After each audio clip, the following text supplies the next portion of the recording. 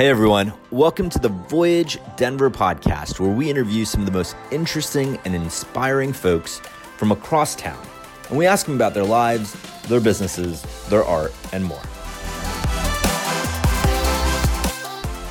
All right, so joining us today is Erin Dvorak. She is a fine art photographer, educator, and she's been around photography her entire life. And so we're so excited to share her story with you guys today. And Erin is also a content partner. Content partners help Voyage in a gazillion ways, from spreading the word about the work we do, sponsoring our mission, and collaborating with us on content like this. And so Erin, thank you so much for joining us today. We'd love for you to kind of walk our audience through your story to kind of get things started. Hello, and thank you so much for having me today. My name is Erin Dvorak, and I am a fine art photographer living and working in Denver, Colorado. So I can begin to introduce myself by just talking about where I grew up and sort of how I got into photography. I was born and raised in a town called Spencer, Iowa, which is a rural town in northwest Iowa.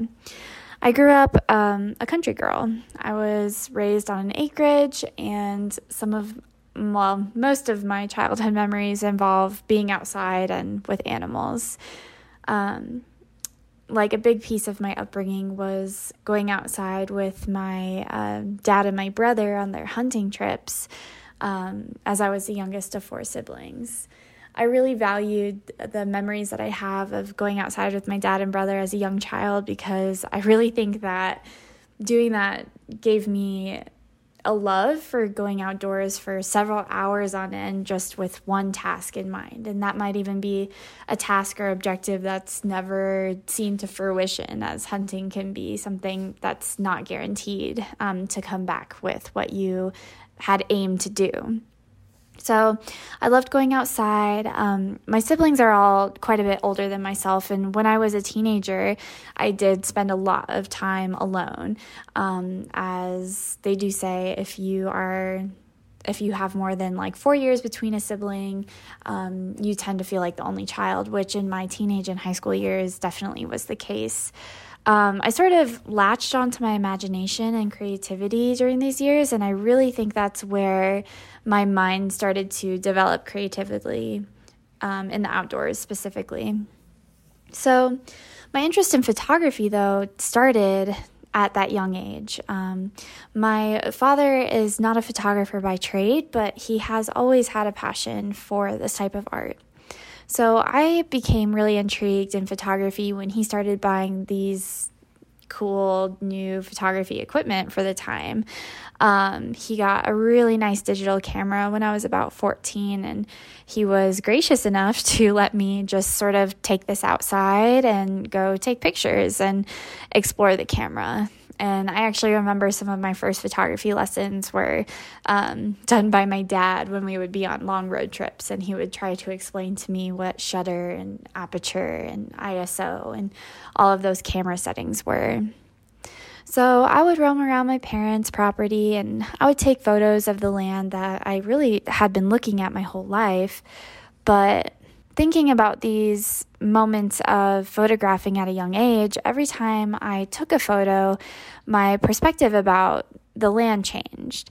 And I started to realize that I was learning new things about the environment around me that I thought I really knew quite well.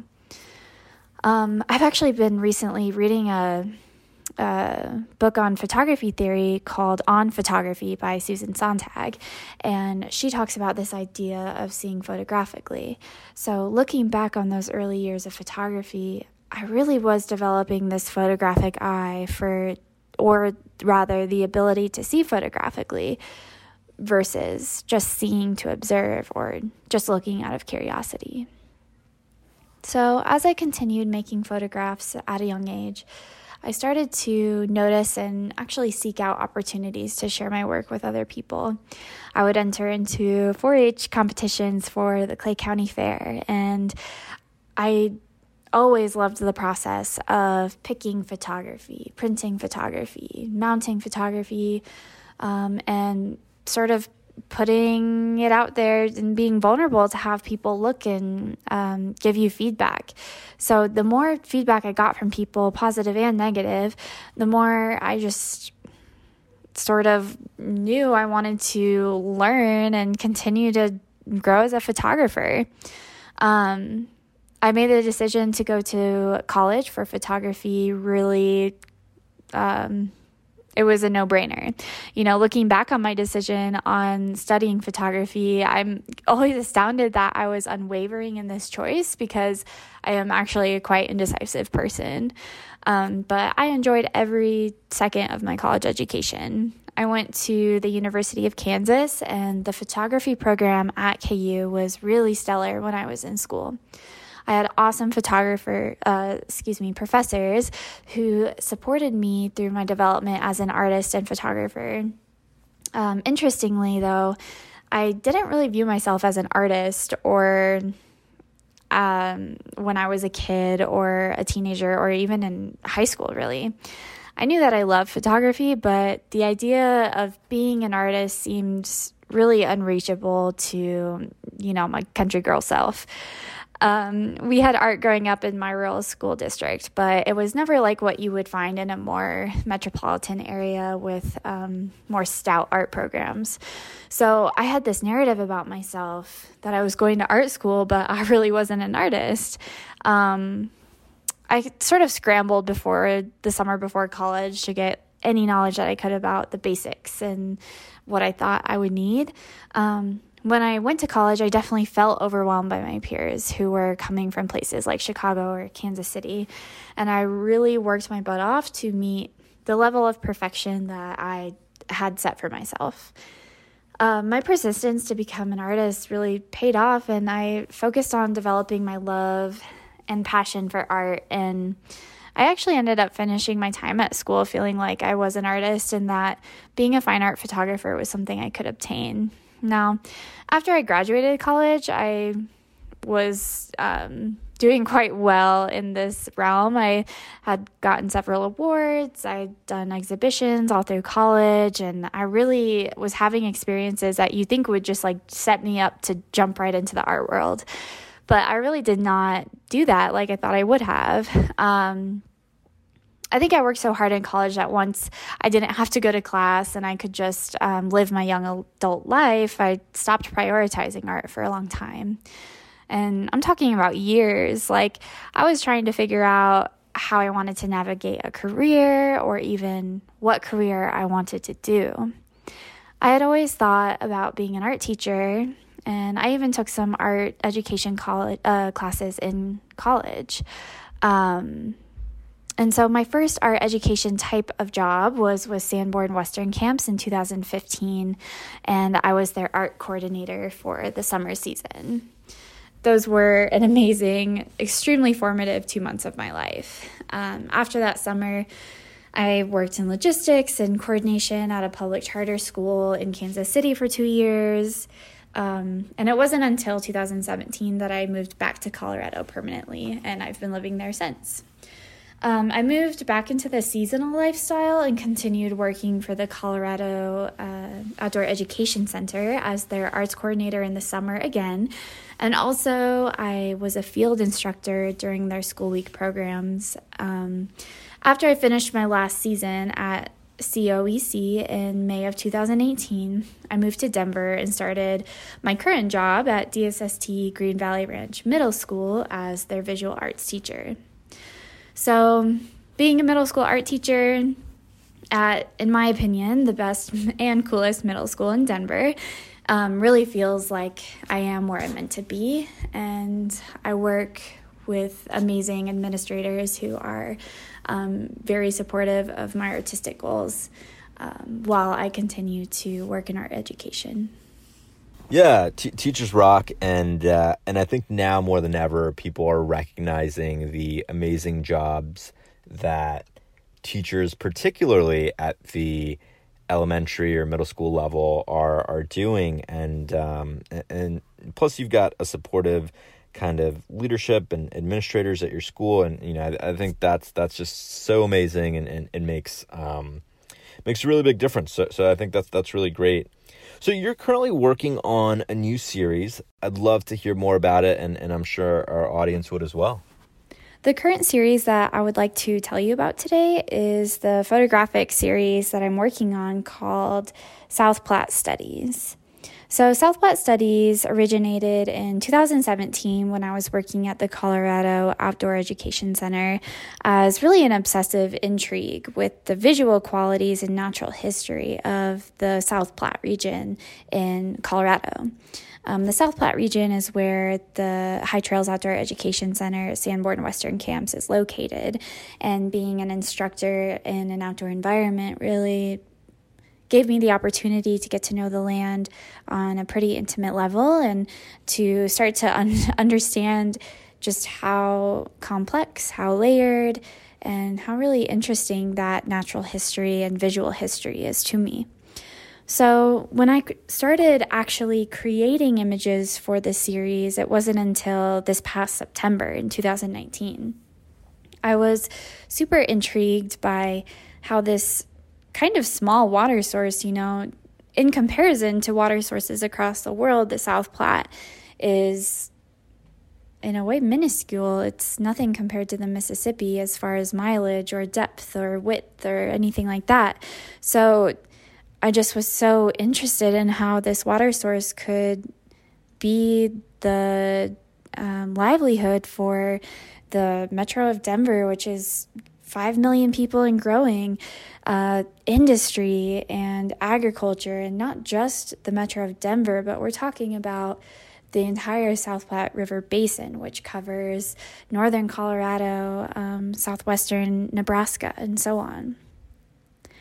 So an easy way for me to begin the discussion about the South Platte was with water conservation platform.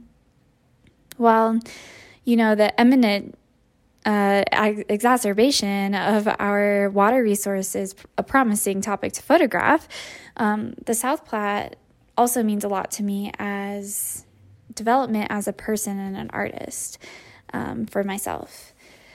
The purpose of making art for the sake of my mental health has just become really obvious. Since I've started making South Platte studies, I have been diagnosed with several mood disorders such as anxiety and OCD, which are disorders that I have been dealing with my whole life, but it hasn't been until the past 6 months actually that I've gotten an actual diagnosis on those things. So it's all sort of starting to make sense to me why I'm making art the way I am and why I've chosen the process that I've chosen. And learning to cope with these disorders using art making processes, I noticed that I don't think about water conservation so much when I'm making photographs, but rather I'm obsessing over small details of the landscape. When I discover a new category of obsession, let's say within the South Platte region, I spend weeks researching, writing about, making images about, but really obsessively thinking about one topic or one category. So for an example, I've recently been focused on the scarring of trees and the historical and actually menacing fire of 2002 called the Hayman Fire. So the Hayman Fire was started by a park ranger supposedly burning a letter from her estranged husband, and the fire was just sparked at a moment in time that the air was super dry and the wind was just right, and it was within an overnight hour time period, so a matter of hours, it had just totally engulfed thousands and thousands of acres of land, and it continues to be the fire that has destroyed the most acres of land in recorded Colorado history. So my captivation is really attached to these details like the ponderosa bark that is still just burnt to a crisp, or the trees that are just made of chunks of ash now, and the visual spongy qualities of that, and how I can look at that photographically and make it visually interesting for other people to be captivated by this as well. I'm interested in the trees that are melted down to their cambium, which is a section of the tree that is so deep that it just stays scarred. And the large format process is a huge form of catharsis for me, as I am methodically and intentionally using my eyes to, as I said before, see photographically. While this series is very new, and each time I go out to make photographs, I get more ideas on how I can continue to share the stories and the perspectives of the South Platte River, and just how important the South Platte is to our community here in the Front Range and beyond the Front Range, honestly.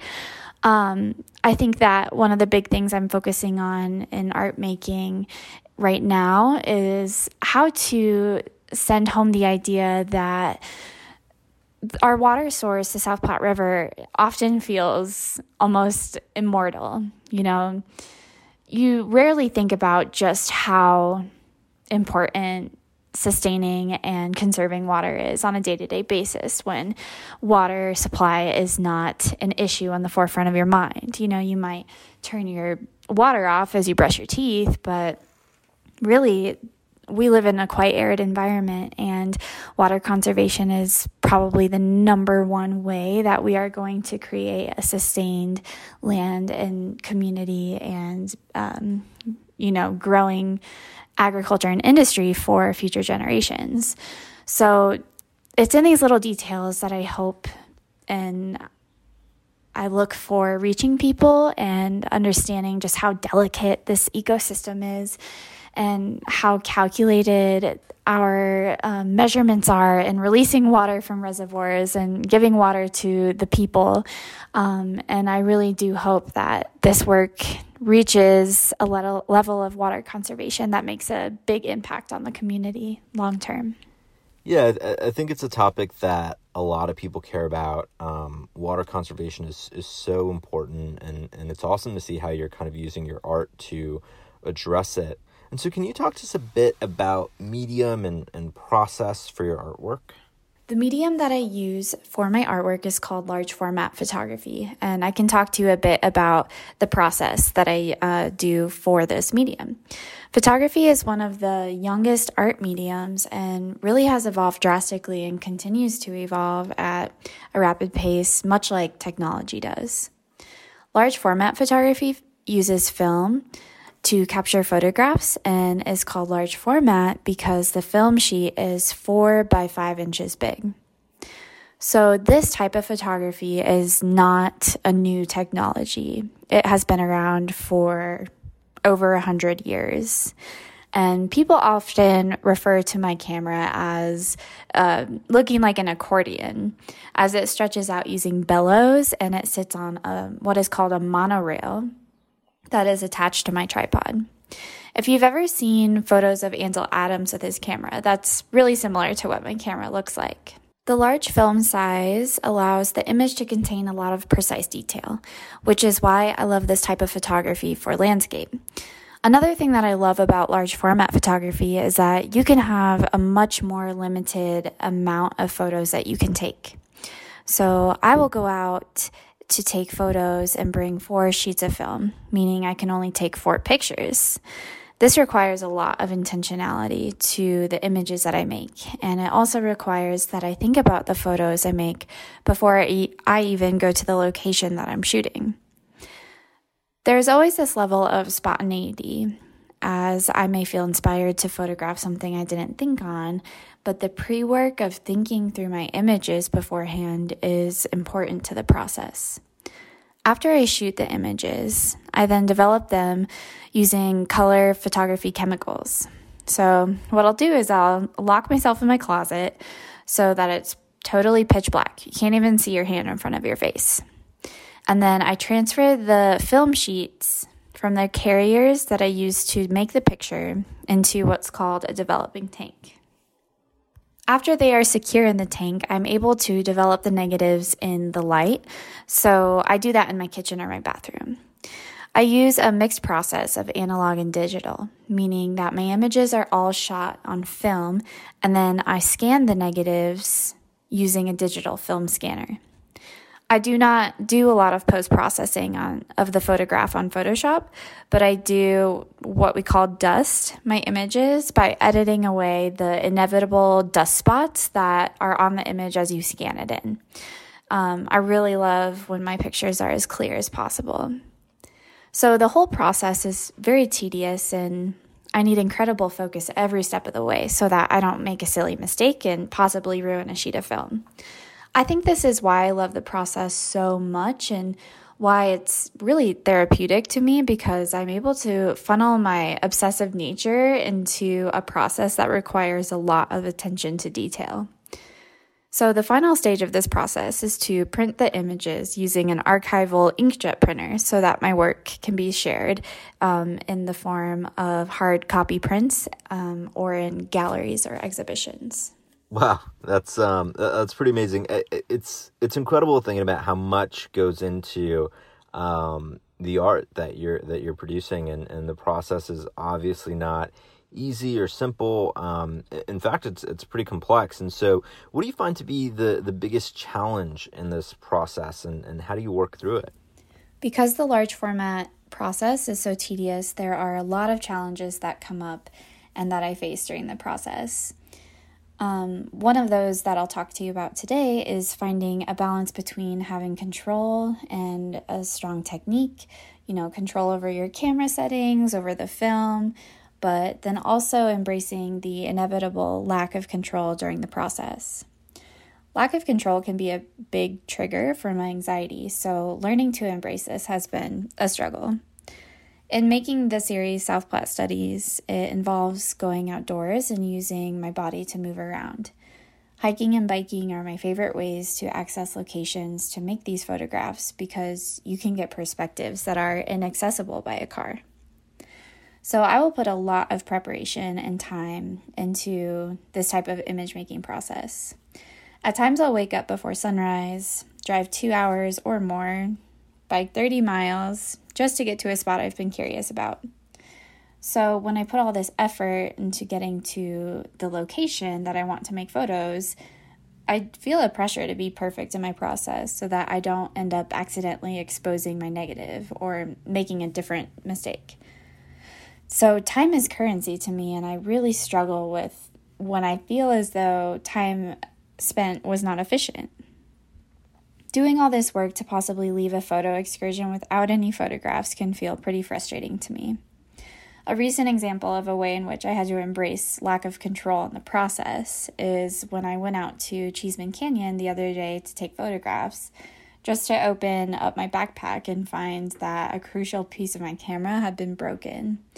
The ground glass on my camera was totally shattered, meaning that I could not see the images that I would make, and I couldn't focus or even compose the picture intentionally. In this scenario, I ended up looking at the situation like an experiment and decided to use my knowledge of the camera to try to make the image anyway. So I worked through these challenges by trying to look at each journey I take as a learning opportunity so that I don't get overly frustrated by the little hiccups that will most certainly happen. I think not getting frustrated by the little hiccups is relevant across industries. It's such an important perspective to have. And so, Erin, thank you so much for that perspective, but also for educating us about your art and the process and everything that goes into creating these incredible works of art. And so for everyone listening, you can connect with Erin on her website at erindvorak.com or on Instagram at erindvorak. We have all that info below in the episode notes. And thank you so much for tuning in. We hope you'll join us again next time. Take care. Thanks. Bye.